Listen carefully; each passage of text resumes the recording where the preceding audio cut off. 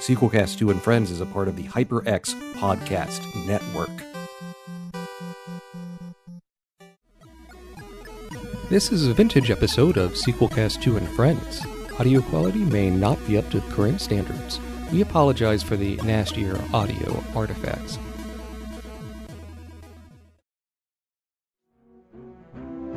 The Empire is on the verge of success. Soon, peace and order will be restored throughout the galaxy. Even now, our capable forces, led by Darth Vader, are striking back at the rebel insurgents.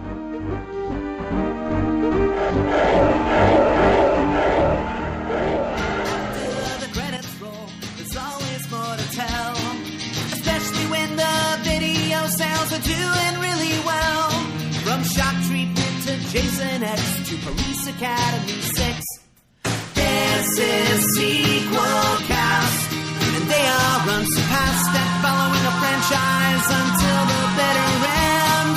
This is Sequel Cast, and your hosts have asked that I inform you that the show will now begin. Hello and welcome to the Sequelcast. The Sequelcast is a podcast that looks at movies and franchise one film at a time, and we're currently wrapping up our several episode look at the Star Wars saga with a look at Star Wars spin-offs. What do I mean by spin-offs? Well, like the video games, the comic books, the cartoons, the direct-to-TV movies, all that fun, the holiday special, all that fun stuff. With me is BJ. Yo! And Thrasher. Utini, my friends. Utini. Utini for all indeed. I want to point out our theme song is written and performed by Mark with a C. Check out his music at markwithac.com. You can check out more episodes of the Sequelcast at sequelcast.com. And the Sequelcast is a proud member of the Battleship Pretension podcast fleet. You can check out lots of great film and TV related podcasts at battleshippretension.com. And you can hear Sequelcast on Stitcher, an app where you can listen to podcast streaming. Download it at stitcher.com/Sequelcast, and Sequelcast automatically gets added as one of your favorites. So we're talking about Star Wars spin-offs, of which they are many. I guess let's talk about the TV shows and stuff first, I guess, before moving on to the many video games and novels. Does that sound fair? Are we going to count the made-for-TV movies in here? Yes, yeah, the Ewok stuff, okay. Sure. Oh my. The Ewoks and the oh crap, the Star Wars Holiday Special. And the droids and Ewoks cartoons, yeah. You know, I didn't grow up watching a whole lot of this stuff. I recall catching the Droids cartoon briefly on Sci-Fi Channel in the 90s. That was a golden age. So why is that a golden age, Thrasher? That was so awesome back then. Well, the Sci-Fi Channel was a new network desperate to make a name for itself and also desperate for content. And so one of the things they did is in early in the mornings and for a good length of time on weekends, they would show classic cartoons. They showed original Transformers. They showed briefly Robotech. They showed all these really good cartoons, or mostly really good cartoons from like the 80s and sometime a little bit before. And one of those shows was The Droids, a show that wasn't available on video and hadn't been seen in the States since its original run in the early 1980s. And it's a good show. It is a legitimately It was very good. show. What I remember of it was awesome. I mean, the animation, it doesn't look like anything else that was on television. The animation was very technically adept. A phenomenal voice cast, which of course includes Anthony Daniels. Is he a knight yet? I really want to say Sir Anthony Daniels. I don't believe so, no. Get on that, Queen Elizabeth. Make him a knight. Well, have I told Or this? you die, you better make him a knight. Have I told the story yet? And you can tell me to stop if I have, because we've done so many Star Wars episodes lately. I've kind of lost track. When I got to see Anthony Daniels talk at Dragon Con. Oh, no. Oh, okay. So I got to see at Dragon Con, which is a big comic book convention in the Southeast, specifically in Atlanta, Georgia. It takes over 2 hotels. This would have been in 2005, I think. I saw Anthony Daniels, who was the voice and the man inside the costume for C-3PO from the Star Wars films, speak. And he did a fun little game with the audience where he wanted to to re-perform on stage, not in the robot suit, of course, the scene from Return of the Jedi where he kind of recounts what happened in Star Wars and Empire Strikes Back. And he had people, do sound effects. Oh, this side of the right side of the audience is going to do sound effects of the jungle, and the left side is going to make some Ewok noises. And people were doing that to set the scene. And one person chirped up with an R2-D2 sound effect. And Anthony Daniels got really annoyed. And he was like, "Excuse me, I'm C-3PO, this is my story." And I'm not sure if he was playing it up for the audience or what. But you get a sense, in a way, the attitude of C-3PO and Anthony Daniels is few and far between. I would hope that he was just kind of playing it up. I think so, but it was a lovely moment. Like, you could have imagined C-3PO saying that. Like, "Shut up, this is my story, you little bolt of bricks."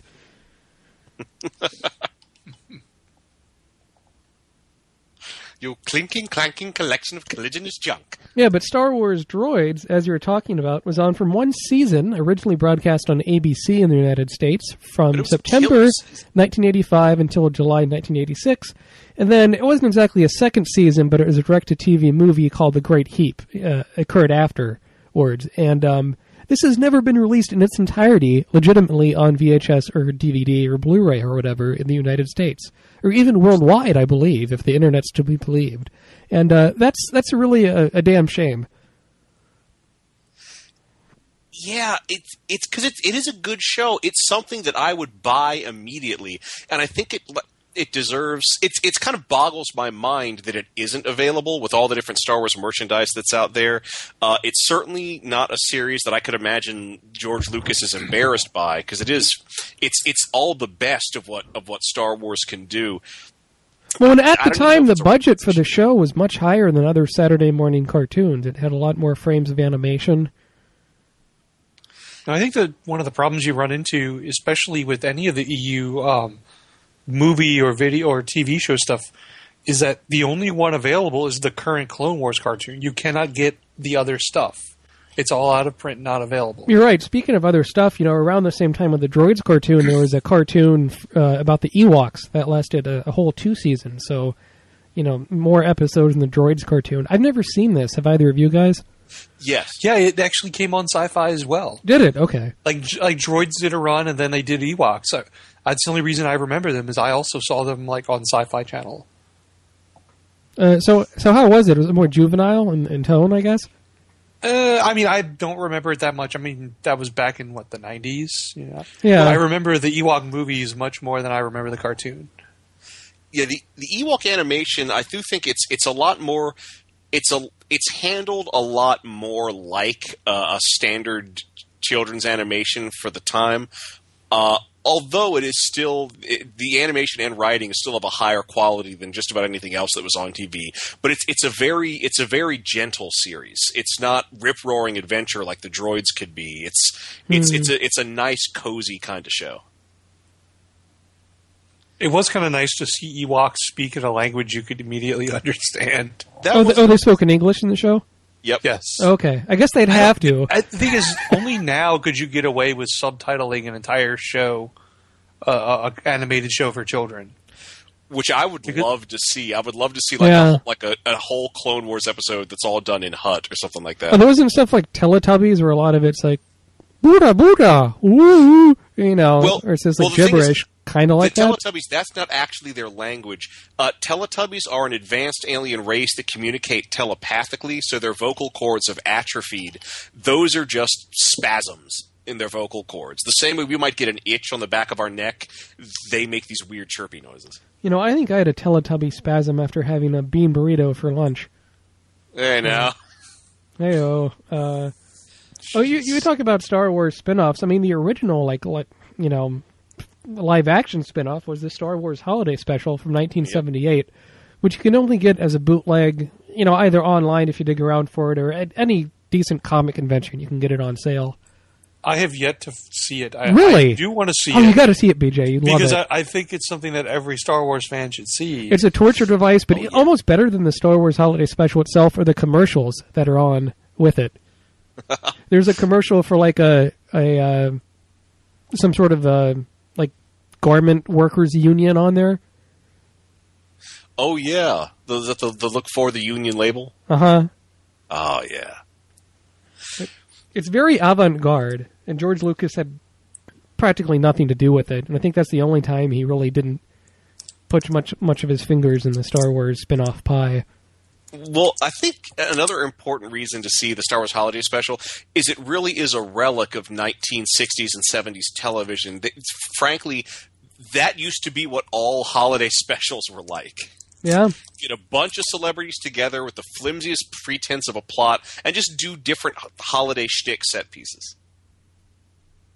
Yeah, that is the formula. Although I love B. Arthur as like the matron running the Mos Eisley's cantina. I like Art Carney he plays some kind of like a schlub, like a salesman or something on the Wookiee planet of Kashyyyk. Oh, and he's trying to send a hidden message that's being broadcast through security cameras to Han Solo as the stormtroopers come in. And he says, like, I really need a hand, Solo. You know what I mean? And he winks towards the camera. It's there's a scene where Chewbacca's, I believe, grandfather is essentially jacking off to porn. Yeah, he's watching a space porn. Starring who? Who's the musical guest for that segment? Oh, crud, I don't recall. It's not Grace Jones, but it's... Might as well have been. It's Let's look this up. Yeah, this is well worth looking up. But yeah, his grandfather's like Itchy. Is his grandfather? Itchy might be the kid. There's like Itchy. Or is it Stinky? I don't think it's quite stinky, but whatever. I mean, it's... And that's the other thing about the holiday special, is so much of it is these bizarre sequences with the Wookiees, and they don't speak in English, BJ. They speak in Wookiee language with no subtitles, so it's like a bizarre David Lynch, like... But you've set precedent for that, though, like with the Star Wars movies. Yes. So if they started subtitling them, the Star Wars fans would have freaked out. Well, the other thing is you can tell that they're well enough acted that you can tell exactly what they mean, just through body language and vocal cues. Yeah, I guess the Star Wars Holiday Special really is worth seeing. It may be bad television, but it is fascinating. It really is. It's a picture of the times. Star Wars, what was hot, and this is the formula for holiday specials. Yeah, I so believe you really kind of get an idea for the time that Star Wars came out and was starting to make it big. I believe the music in which Chewbacca's grandfather was jerking off to in his virtual reality helmet was by... Wait, they had a virtual reality? Oh, God, I got to see this thing. I have to see this. Oh. We need to... Okay, when at Gen Con, we will get a bootleg, and we'll get a bootleg and a bottle of rum, a spiced rum, and we will just watch the holiday special. When is this? With as many people as we can fit into the hotel room. Gen Con is going to be August. Well, record it for a live sequel commentary.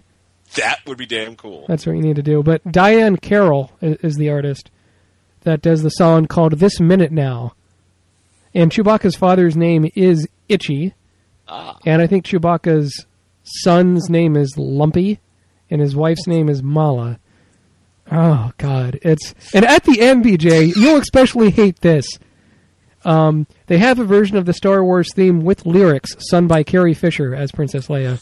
I've heard about that, and I think I've heard some parts of it. But well, that's also one of the many performances given by Carrie Fisher where she is supposedly completely coked up. As reportedly she was for much of the other Star Wars films she was in. I'll just leave it at that. Allegedly. She was snorting up some salacious crumbs, I can tell you. Oh. Because she got too greedo. That's terrible. Oh, boy. Jesus. As they'd say in Quantum Leap. So I think the next venture into TV for Star Wars were the Ewoks movies. Oh, yeah. Yeah, which were released theatrically in Europe. I remember them fondly, like catching them on the Disney Channel back when Disney showed things other than like Hannah Montana or Preteen. Yeah. I've never seen these, to be honest. I've seen And both. I've always wanted to. They did get a full, like, I don't know if it was a flipper disc or what, but a DVD release like in 2005 or something. Because I worked And at now you can't find it either. Like, Well, I right, think it's out of the- print. I'm sure. What was the price I showed you on? Oh, geez, it was like $1,000? 140 or something. Oh yeah, It was over $100 on Amazon for a used copy. It's I wish I would have bought it at the time because I worked at a movie stop, which I think it still is a video chain. Like, you know, GameStop's a video game store. Mhm. In the Southeast, they have a chain called Movie Stop, which is like a big used movie warehouse. Where I used to work at briefly in 2006. Was there a Quickie Mart next door? There was a Burger King Where, and a where Whop. you debated the contractors on the Death Star with You know, there wasn't a Quickie Mart, BJ, but there was, on either side, there was a Burger King and a Waffle House. So, and it was one strip mall away from the big mall. I think Town Center Mall might have been the name of it. So, very good. I mean, For those of you who didn't listen to the Kevin Smith commentary episodes, I hope they caught that reference to Clerks. yeah, and if you want to hear other episodes of Sequelcast where we've covered such films as Lethal Weapon, the Kevin Smith Fewest Screenerverse films, or the Highlander franchise, go to sequelcast.com or check out our Facebook page at facebook.com/sequelcast. Where the action is. And the Hooray traction. for segues! Poor segues at that. So yes, they were actually pretty good. I actually think the first one was better. Was Wilford But I Brimley like in the second first one or 'cause the it has second? Wilford Brimley. Okay, he's in the second one. Okay. I like the Yeah, fact he's that a star Wilford pilot, Brimley is part of the Star Wars universe. Why don't we Before talk he had about diabetes? diabetes. Space diabetes. Let's talk about some of the more recent animated Star Wars things. No, I think it was like between the release of Attack of the Clones and Revenge of the Sith, Cartoon Network had a micro series they called The Clone Wars that was It animated. was just Clone Wars. As Yeah. though the Okay, Clone Wars, directed by Jendy Tartakovsky, who's better known for doing like Dexter's Laboratory and Samurai Jack. and Samurai Jack, sure. And he That's recently what got the gig was he Samurai recently Jack. directed the Sony CG animated picture Hotel Transylvania. I forgot he had just did that. Huh, I'll have to see it. And he was going to direct the Dark Astro Crystal Boy. sequel, but unfortunately, it looks like that fell through. That sequel's not going to happen. And at one point, he was also I don't know gonna where they direct, could go with that. How Yeah. do you do a sequel to that? At one point, Tartakovsky was also going to direct a live-action Astro Boy film.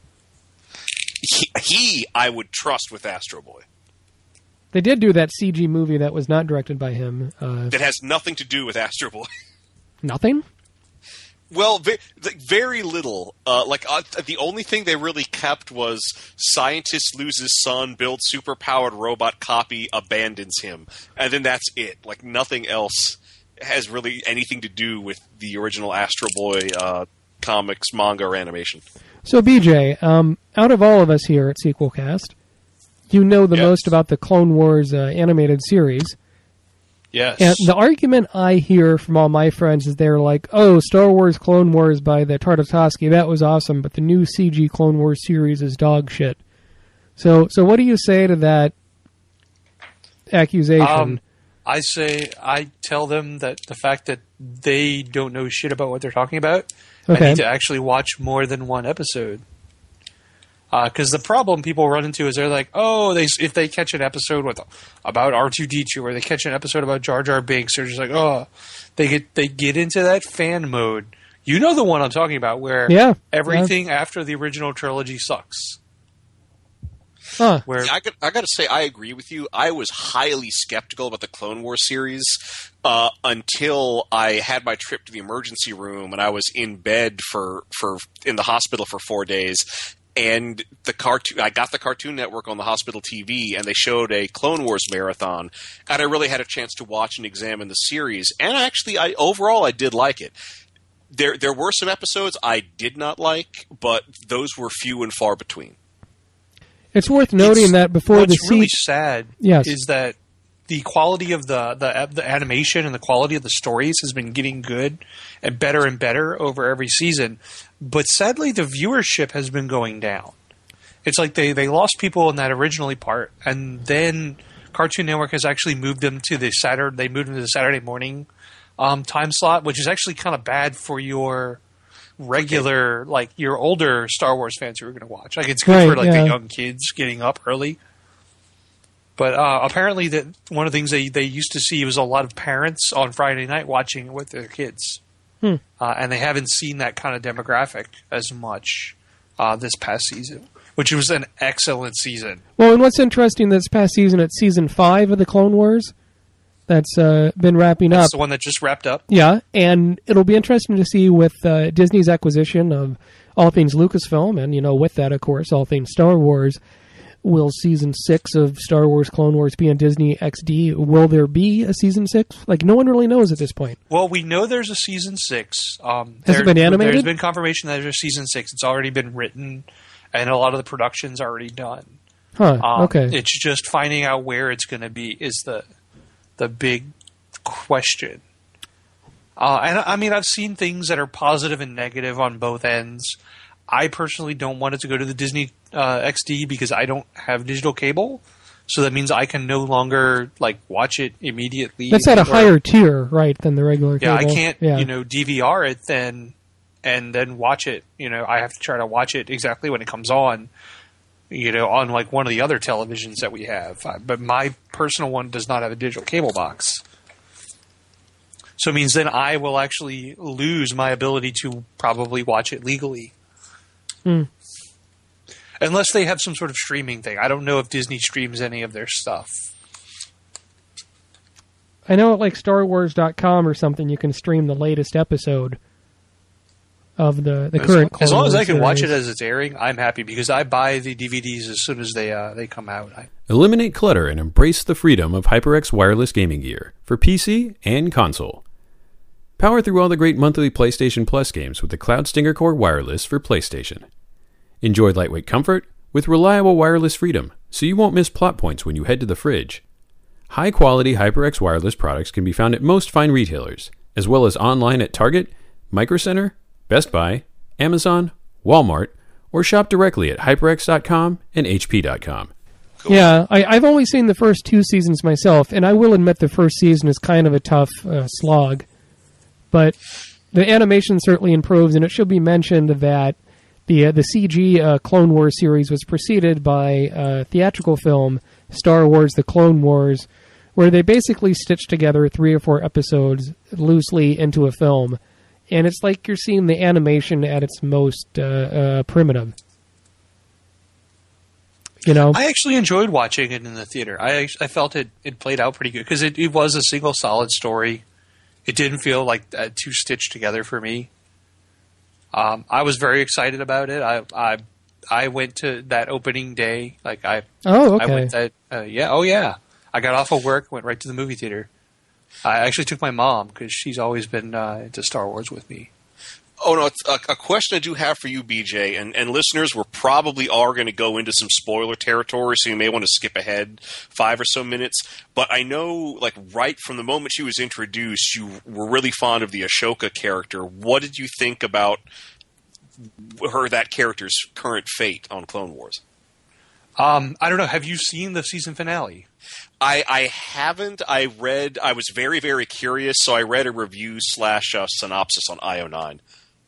I am actually very excited for where this could go. I think they set up there that they could not have if they decided not to have a 6th season right now, I think they're in a good place to where they could do something with her in the future. I mean, literally in the future, in the next movies, actually introduce her as a character into the live action Star Wars, because I could see her off and hidden somewhere, and possibly helping to try to retrain Jedi and such. I could see that from the character. I think that the character is very interesting and really embodies what it is to be a Jedi, and I think that that's very important.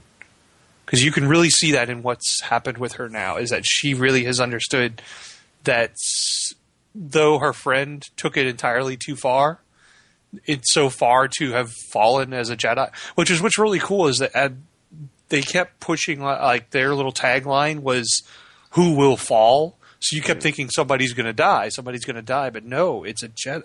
It was about Jedi falling from grace and falling from their path, and so it's kind of it really was an interesting deep season like that, because it's been building up to it the whole time, because you're seeing Anakin get more frustrated with the war and how it's being handled. You're seeing all these people, all these things that really start foreshadowing what's to come in Episode 3.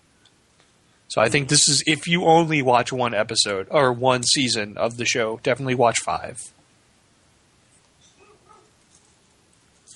I will say, thinking of specific episodes, I really liked the very first episode of Season 1, where it's just Yoda and some clone troopers doing a little mission on a planet, and Yoda lectures them about the Force and how they're all different. And how they're all different, yet they're clones and all this stuff. And I think it was just a real nice... that is one of the most brilliant things that they have done with it, is taking and giving the clones individuality. Because otherwise they are just droids. Like when you see them like in the other movies, they are literally all just organic droids. So you start seeing like that they have personalities and they have desires and wants, and it really makes you understand why these are the people you should be rooting for compared to the separatists who are just using these machines to kill things. Meanwhile, we have actual, humans with hearts and minds and emotions, fighting the war. Oh, and because we have to invoke his name every episode, what do you think of Tim Curry as Emperor Palpatine? He doesn't play Emperor Palpatine. He does now. No, he doesn't. No, the original voice actor died. They changed the voice actor in the is he the new person that plays it because the actor died? Because it sounded familiar, but... Are you sure it's Tim Curry, Thrasher? It is indeed Tim Curry. Really? Let me look this up. I don't really care for it, and I'm wondering why... The actor that played him before had died. Yes. Oh, I didn't know that. Wow. I probably should have. It was really recent. It was really sudden, and they kind of had to replace him mid-season. You're correct. You're correct. I'm reading this press release from March. So, is there a real difference? That's why he sounded so much more evil and ominous. But does he have like the Tim Curry weird like? No, it's like it's hard to recognize him unless you really know. Unless you know, hey, that's supposed to be Tim Curry, and you go, oh, okay. Holy shit, that's pretty cool. I'll have to check that out. Yeah, wow. So at last, the Curry is part of the. I wouldn't say at last. We mentioned him perhaps once per episode, but yeah. No, I'm going to post whatever. This link is just a terrifying picture of Tim Curry in a bathrobe. Enjoy. Tim Curry in a bathrobe, you say? Oh my.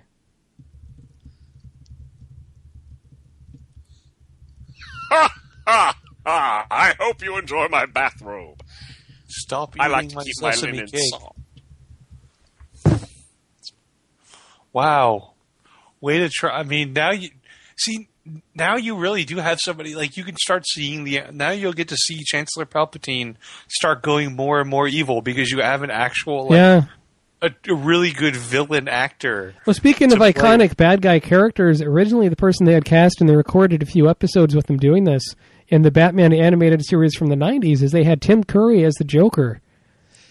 And I don't know. That's true. We covered that in our Batman spinoff episode. We did with Tyler Smith, the Battleship Pretension, and one more lesson himself as a guest.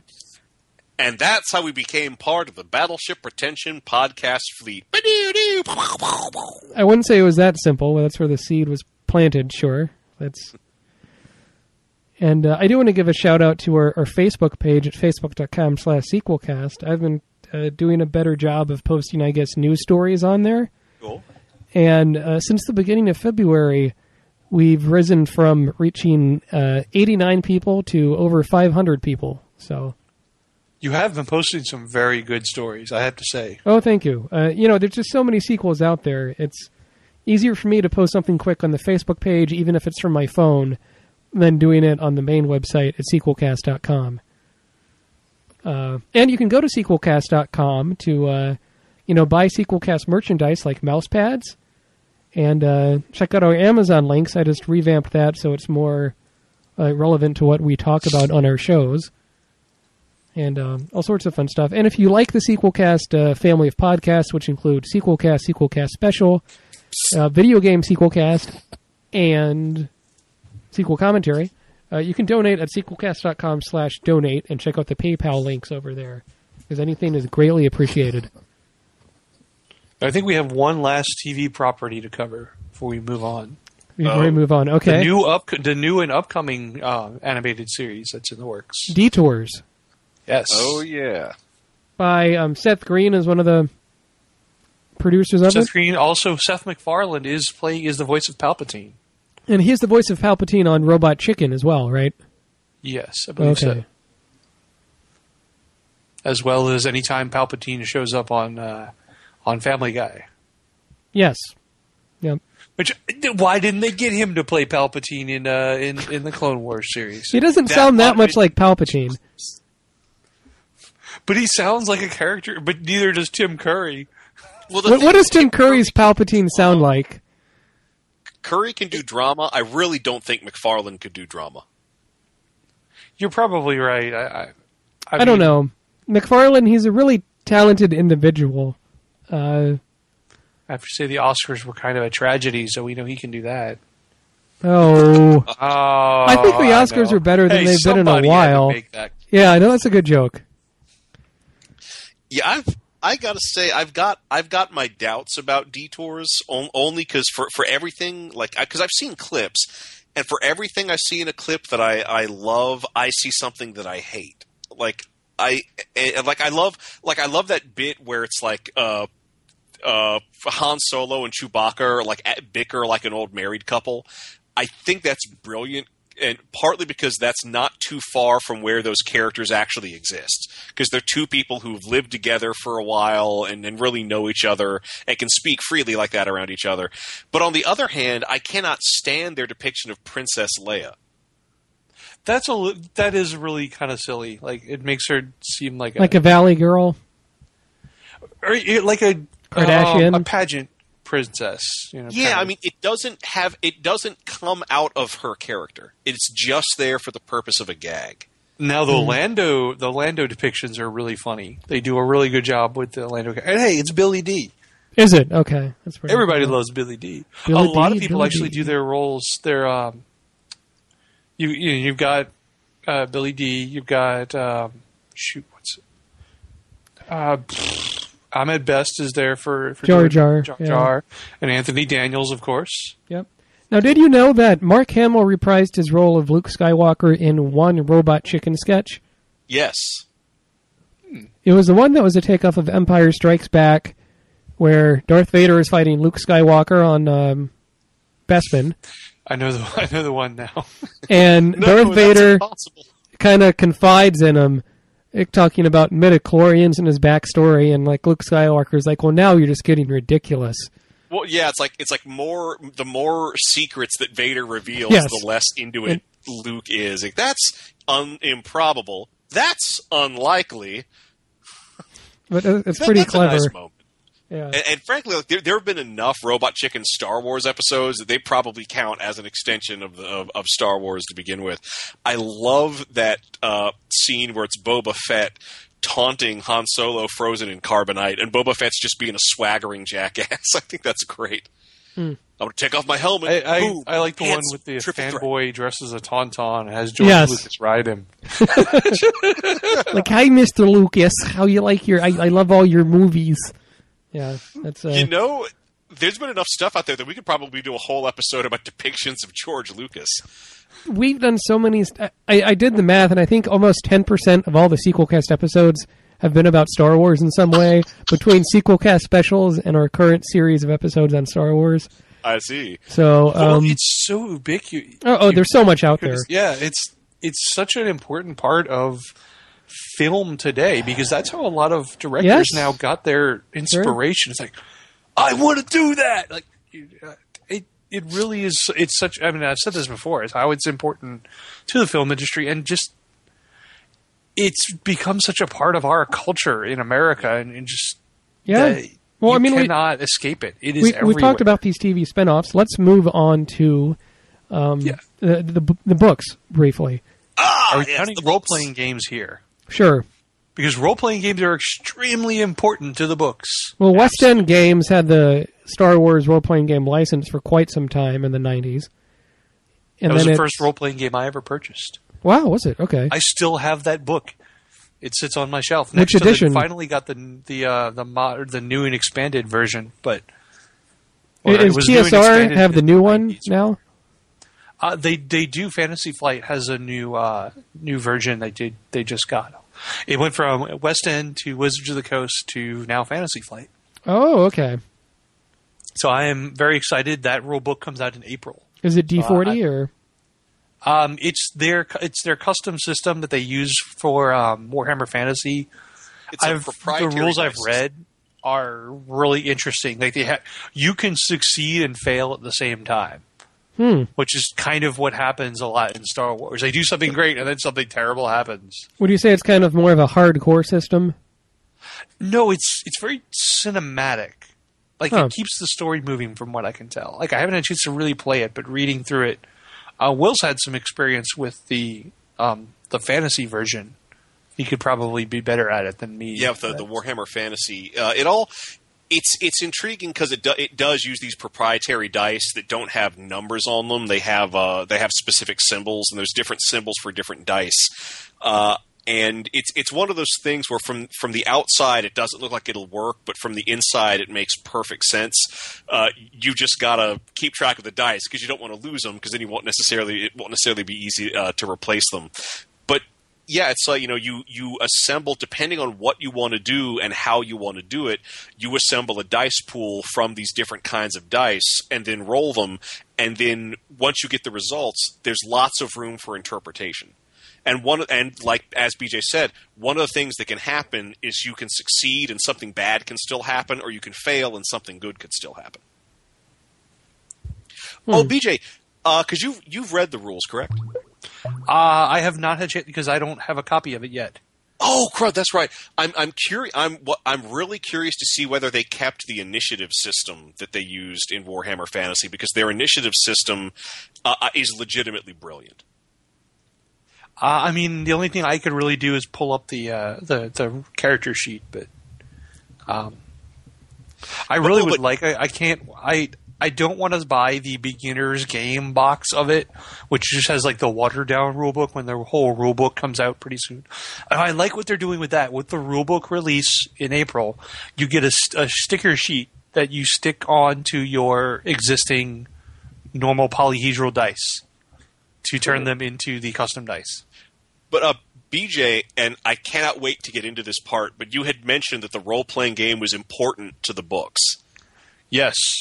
Now, here's the reason why. West End Games produces so much material that this material ended up being so liked by Lucasfilm that when Timothy Zahn was selected to write the first real expanded universe novels, that is where they gave him a crate of West End Games source books and said, here's your reference. And the rest is history. Everything we know. So was the West End Star Wars RPG source books published before the Heir to the Empire trilogy by Timothy Zahn? Okay. They were out before then. I mean, there were obviously ones that came after that. In fact, they did a nice hardcover collection after all three of the Heir to the Empire trilogy books came out with source material just from that. But everything from that series comes from the West End Games game, which to me it's still the best Star Wars RPG. Now, like I said, I haven't played the new one, but that system was beautiful. It was very open. You could do anything with it and really make it Star Wars. What I love about that system is it actually came from the Ghostbusters game that they did. Oh, yeah. So another set of sequels there for you. Right. I mean, I read a whole bunch of the Star Wars novels, in particular when I was in middle school and high school. I arguably read most of the Star Wars novels up until Del Rey got the license back to do the books. If that means anything to the listeners, which it might not. In particular, I remember really enjoying A.C. Crispin wrote a Han Solo trilogy of novels from 97 to 98. Kind of talking about Han Solo as a young boy up to the point where it kind of leads into Star Wars Episode 4, A New Hope. And those ones and the X-Wing novels by Michael Stackpole and Aaron Alston. Oh, yes. Were I'm really especially excited great. because he's actually been tapped to write some of the World of Warcraft novels now. Michael So Stackpole? we should see like a series. Really? Okay. Yeah, well, I don't really care for Richard Knack. Like, I know he's popular with like He's some done of a bunch of them, Dragonlance and other like fantasy novelists, but I don't care for his writing style. But I really like Stackpole. I think the first overnighter I did was finishing the X-Wing trilogy or the whole like series there. It was like I finished I think I read 2 of them in a night. I thought that they were that well written. Of course, I was really young at the time and hadn't had a whole lot of experience, but they are some really good. If you like Star Wars and it's not about Jedi, if you like just the everyday guys, like the fighter pilots and all, the X-Wing I keep wanting to call it a trilogy. Why do I want to call it a trilogy? So because Star Wars is trilogies, isn't it? The X-Wing series is amazing. Check it out. Yeah, I think as far as like the books and things go, I think the only thing I've read is the Jedi Academy trilogy, or the New Jedi Academy trilogy, whichever one has Luke setting up a new Jedi Academy. And I'm not even sure I finished that. That's the Kevin J. Anderson set. Yes. Yep. Yes. I read those. They also he and his wife actually wrote a young adult series based on it, where it was Han and Leia's kids and some other folks. And their kids get a lot more focus in the later novels, too. This was before everything got really weird with the kids. Yes. Well, isn't this the novel where they begin the trend of always having Han and Leia's kids abducted? They kind of did that from the start. I guess it's the only way you can kind of foil Han and Leia is to abduct their kids. I mean, they already beat the evil empire that was ruling the galaxy. So, like, what could possibly, upset them? Well, I their kids. It's like some sort of Bond villain. Yeah, but it keeps happening to the point where you think they would just learn to keep their kids with them so that they can fight off kidnappers, as opposed to putting them on asteroids in the middle of nowhere that are completely undefended that anybody could break into. Oh, and BJ, by the way, that upcoming World of Warcraft book that Michael Stackpole is going to write is called Vol'jin: Shadows of the Horde. Oh, yeah. I forgot he was doing the Vol'jin book. That should be interesting. Vol'jin, I would guess, is a troll by the name? Yes, he's the troll leader, and he's okay, cool. Pretty awesome. Neat. He's a pretty cool character. He doesn't take shit from anybody. No, you don't. He'll turn you into a frog and squish you. Yeah. See, I guess I'm sure there are good Star Wars novels out there, but regrettably, I have not read any. It really, I think the earlier you go with them, the better they are. I think that their quality kind of dropped as time went on, as they went further away from the original trilogy.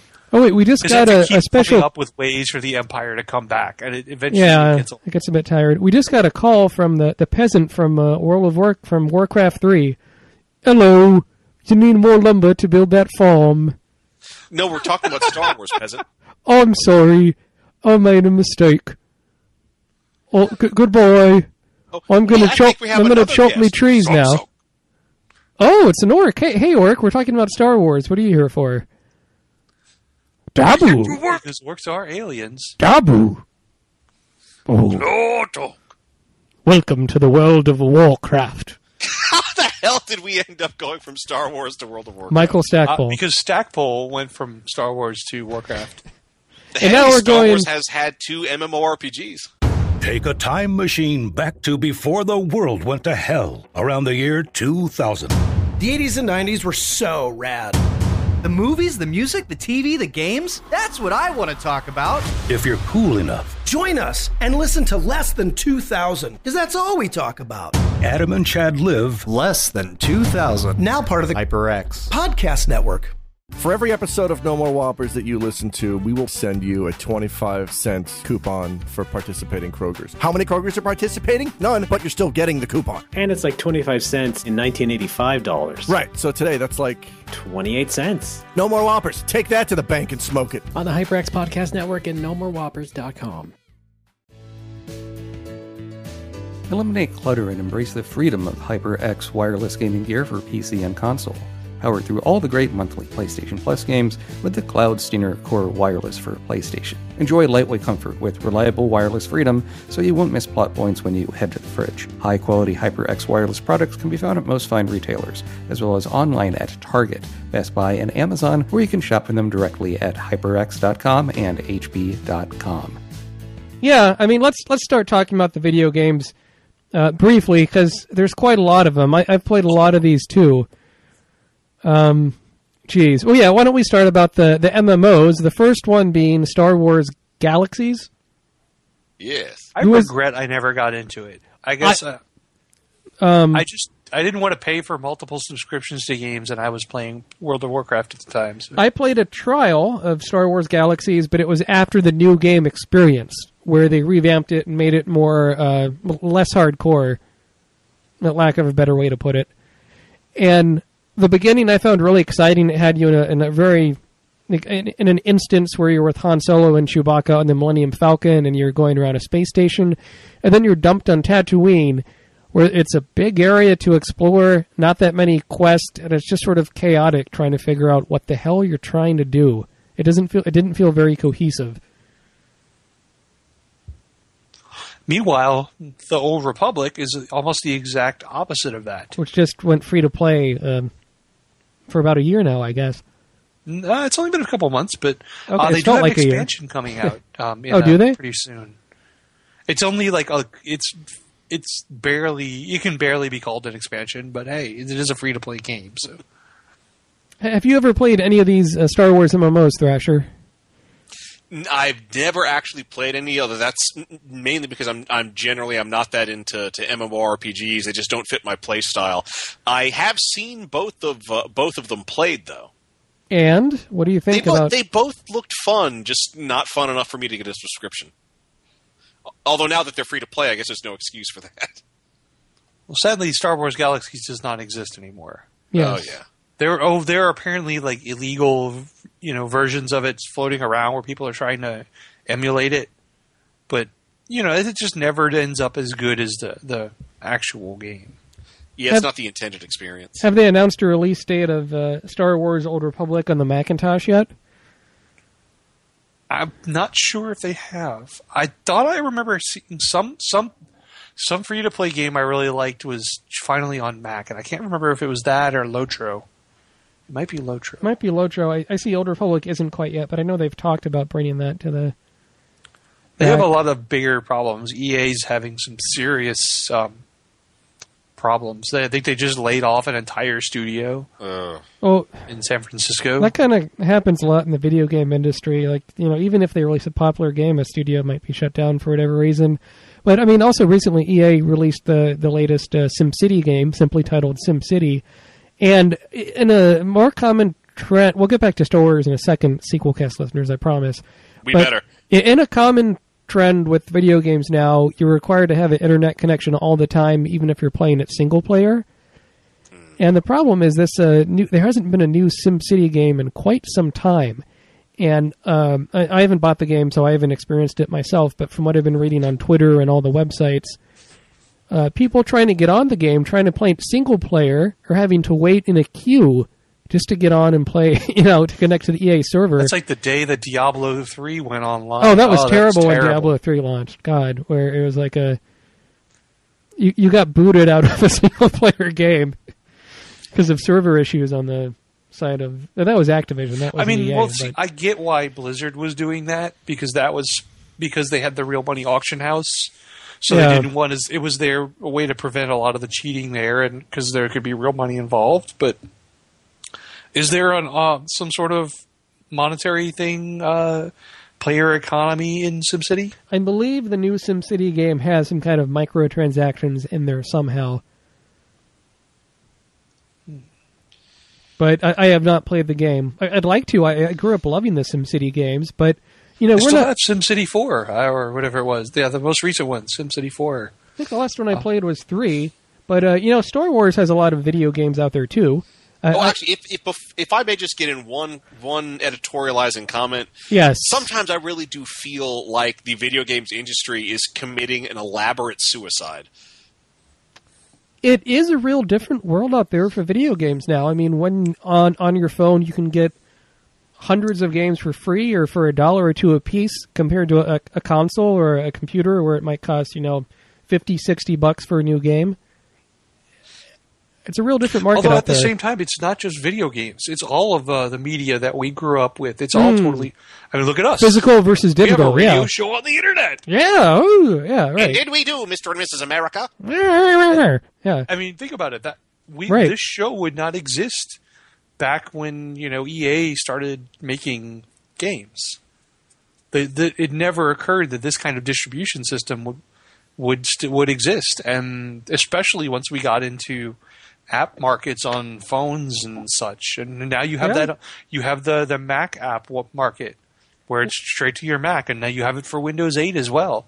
The whole distribution is changing for movies, music, books, video games, all of it. But that's no excuse for bad game design. Well, I think it's they're having problems adapting, and so they're just trying to rehash what they know. I think part of that will and improve do it fast. Yeah, I think part of it will improve as the infrastructure for the internet worldwide increases. In the United States, it's not great compared to Europe and parts of Asia. We're using the internet of the 90s right now for some reason. That's because South Korea is insane. Japan's really fast too. too. South Korea would be the most wired country in the world. You'd figure it'd be Japan, Yeah, I've heard from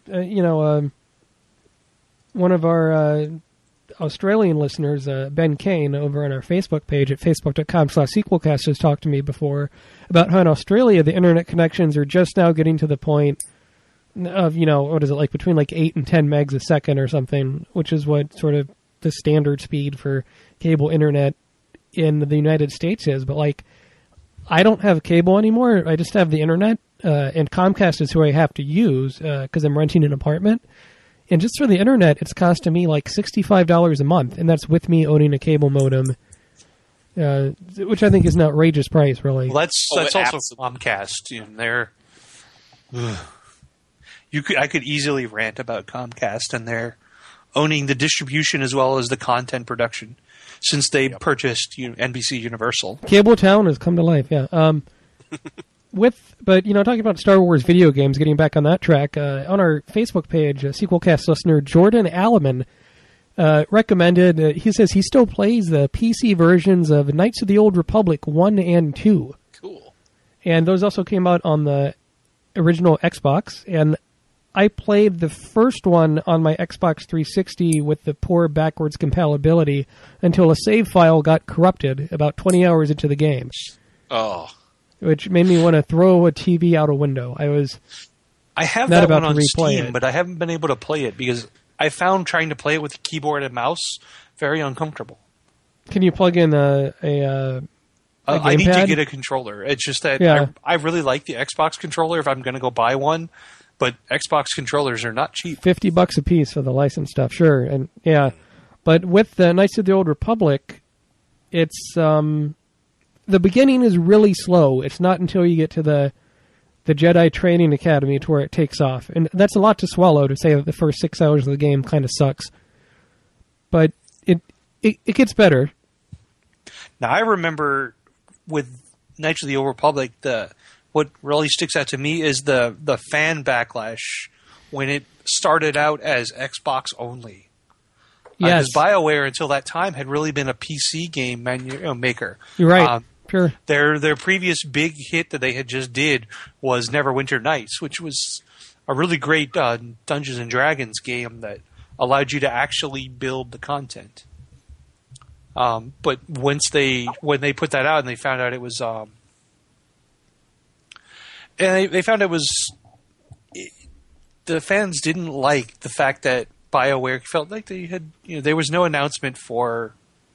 Wow, I don't even know how to put this into words. You had to have really been there to see the fan backlash on the forums of BioWare to really see how bad fans felt and betrayed about it. And eventually they did get a PC port. I do remember that, although I also remember a lot of that was born out of the initial skepticism about the Xbox as well. True. I keep forgetting how old that is, and that was the original. But hey, let's go back further than that. Did you ever play that old Star Wars arcade game where it was a flight simulator? You got into like an actual X-wing cockpit, and you could do the trench run, the old like battles, and the lines. It wasn't actually like fully rendered. Yeah, it was all wireframe graphics. Oh, that was so fun. Which is weird because at that time, X-Wing was on PC with fully rendered graphics. You'd think that arcade games have always been a little more advanced than PCs. Actually, that does predate X-Wing. I believe the first time I played that was in 1988. I can't even remember that far back, man.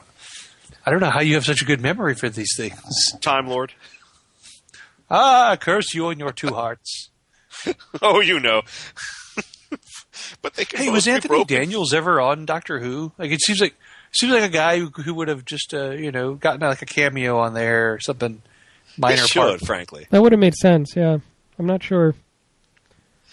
But I love. We could have him be the king. Oh wow, I'm almost called the king of the Cylons. But Cybermen, yes. He could be the king of the Cybermen, Anthony Daniels. Well, they're bringing the Cybermen back in that Neil Gaiman episode, so who knows? Well, to wrap things up, let's go around and talk about a Star Wars video game that we enjoyed. So we're going to skip over comics? Or we just don't have time for that tonight? I don't think we have time for the comics. Oh, nuts! There's a lot of that, I guess. Well, let's close that out. I guess each of us talking about a Star Wars comic we read. I think that's fair. Okay. I never read any of them. Okay. So, before, one last thing on video games. I really loved the TIE Fighter and X-Wing series. Oh, they were classic. That was my first video game. That and like Wing Commander, all that space sim genre is I miss very, very much. And there's still stuff that comes out with it every once in a while. So yeah, it's definitely not as common as it used to be. It's almost like they decided they didn't want to do these free form worlds anymore. We're just going to put you on rails and have at it. I knew Chris Roberts, the guy that made the old Wing Commander games, recently did a Kickstarter for an upcoming PC game called Star Citizen with a planned release of 2013 where I think it has single-player campaign and MMO components to it. Interesting. But it's like a space combat sim, but with elements of like trading stuff and different, like buy low, sell high, that sort of, what is it? What is that fucking game? EVE Online? Yeah, which is right. all about player economy and spaceships. Like that's like EVE Online meets yeah. Wing Commander, that sort of a thing. So that'll be interesting to see. But yeah, Star Wars comics. So you've never read one, BJ? No, I never have. Any interest or no? Just not really. Okay. I guess if I'm going to read, I might as well read a whole novel. I like comic properties, but I've never liked the whole comic format. Like I think they're too episodic. I don't think we pay enough for what goes into them, and I don't think you get enough for what you pay for. If that makes any sense. Yeah. I can understand. I like the collected things. Like I feel like $10, $15 for a collected graphic novel, which is basically the comic issues together. I feel that feels more appropriate price-wise than the single issue stuff. Yeah, the graphic novel is definitely the superior format. It's the DVD of comic books. Yes. Sure. Just like the box set is the DVD of DVDs. Aha. Or would you be the Blu-ray of DVDs? I don't know. Hard to say.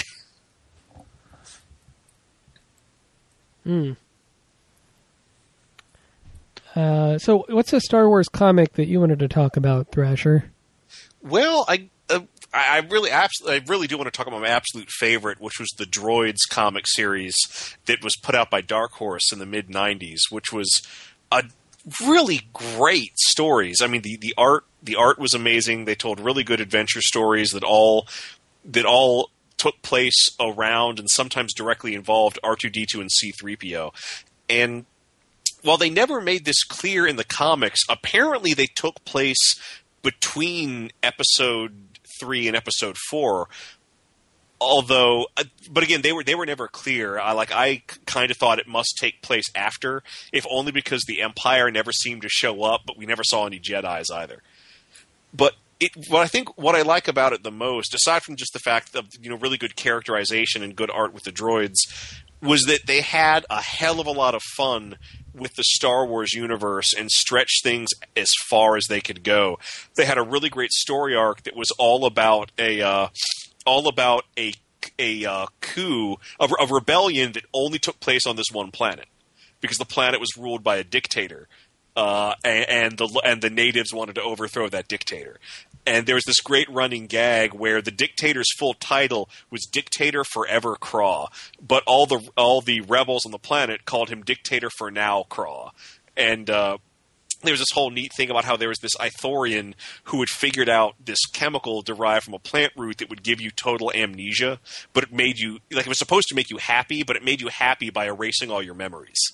And the dictator wanted to put this in the food of the people on the planet to make them all mindless, happy slaves. But the rebels wanted to give this to the dictator so that he would just be a blank slate and they could get rid of him.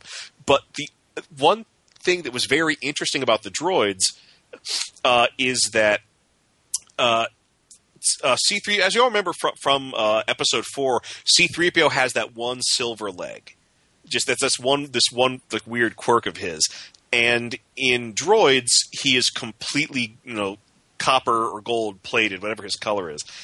And they did a story arc that was supposed to be the origin story for his silver leg, where he gets this injury, he gets his leg. They have to rebuild him with spare parts. One of the spare parts is a silver leg, but then it turns out there's a secondary memory core that's built into that silver leg, and it overwhelms C-3PO's personality, and he becomes this droid revolutionary that leads a droid rebellion against the Hutts. And it's a really cool story arc because it all turns out the whole thing is a conspiracy by a Hutt scrap metal merchant trying to get rid of his competition by getting all their droids to rebel.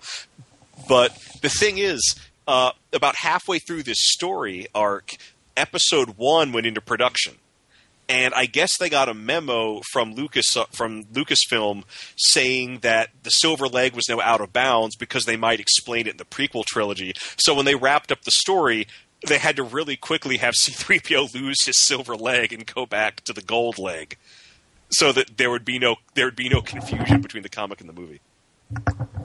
Which they still did not explain in the prequel trilogy. So I guess it's just a spare part now.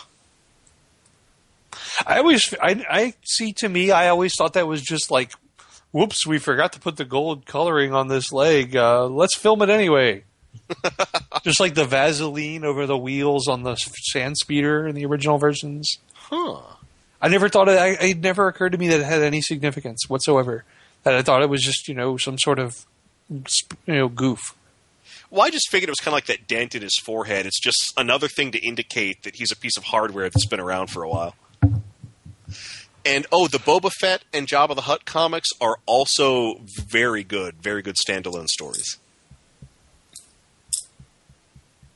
I really liked it. Was a part of the Star Wars Infinity series, but it was a series of comics by Dark Horse Comics called Star Wars Tales, where it was stuff that was not canon necessarily, but it was all sort of like, not all what-if storylines, but a lot of the good ones were like that. And they could kind of... it's the appeal of reading a bunch of short stories versus like one big novel. Mm-hmm. And there was a really neat one. Gee, I'm trying to see what...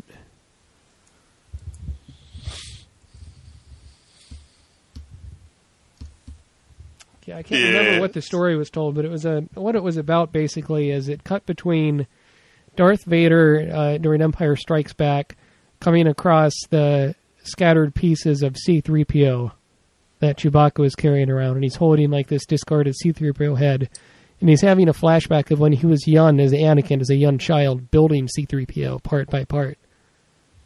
And as Darth Vader, he's seen C-3PO like ripped to shreds in pieces, at the hand of the stormtroopers and so forth. And it cut between the two. So this is what it feels like when doves cry. Exactly. And no, I thought it was a really good artwork in that story. I can't recall what it was, the name of it was. But it was a mixture of like funny and serious stories in the Star Wars Tales comic series that they collected in many different trade paperbacks throughout the years. It ran from 2002 to 2006, I believe. So I'd recommend listeners check that out. Dark Horse has really done so many Star Wars comics since the 90s, really, and it'll be interesting to see who will do the comics now that Disney owns them. I know Dark Horse still has the license for a little bit, so... You think it would be it'd have to be Marvel, I guess, huh? Marvel had a current license for it, though. Dark Horse is still publishing at least a few series, one of which is just called Star Wars, which takes place between Episode 4, A New Hope, and Empire Strikes Back. Where it's an original story with really great cover artwork by Alex Ross. So I think Dark Horse has a little bit more to go, but yeah, Marvel does make sense, since that's also owned by Disney. So there's a lot of Star Wars we've talked about. You can hear it all along with all the other film franchises and everything we've talked about at sequelcast.com. And if you like what you heard, donate at sequelcast.com/donate. So, and leave us a good reviews on iTunes. Just search Sequelcast. For the Sequelcast, this is Matt. This is Thrasher saying check out Professor Blastoff. They just did a live Star Wars episode with Pablo Hidalgo from Lucasfilm. Ooh, interesting. Oh yeah, and this is BJ, who's go out there and play a Star Wars game, for God's sake. Preferably one of ours. Read a comic, see a novel. Yes, yeah. Play one of our games at Gen Con. We're running 3 in a row. You too can live a Star Wars trilogy. Is there a website where people can check out more information about that upcoming LARP? Sure, you can go to check us out on Facebook at facebook.com/Kettle of Fish Productions. I never knew Kettle of Fish Productions had a Facebook page. Yes. I should know that. I feel terrible. Okay. You should feel bad. Very terrible. There you go. Star Wars! Wait, is this it? But the address says New York, New York. No. What? No, one word. Kettle of Fish Productions. Oh. God damn you, Facebook, and all your Facebook shit. Hey, are we going to do an episode on Star Wars parodies? No. Okay. Are we ever going to do Star Wars? You could do an entire series about Star Wars. We could do a sequel cast special on Star Wars parody in a while. I don't want to. I want to take a little Star Wars break. But yeah, the next franchise we're covering on Sequel Cast, as voted by the listeners on our Facebook page, is Jaws. Ooh, the Star Wars of the Sea. Star Wars of the Sea, and isn't this what put Steven Spielberg on the map? Yes. Yes, it is. Because he did a movie. Who'd have thought? He did a movie or two before create this. One of the most influential directors of our time. Right. They say, Jaws in 1975 and Star Wars, Episode 4, A New Hope, 2 years later in 77, is what created the whole kind of modern movie blockbuster mentality where... And then they teamed up for Indiana Jones. I'm going to say that these movies didn't create it. Executives who didn't understand the success of these movies created it. I like one of the TV spots for Jaws has the great tagline, God created the devil and gave him Jaws.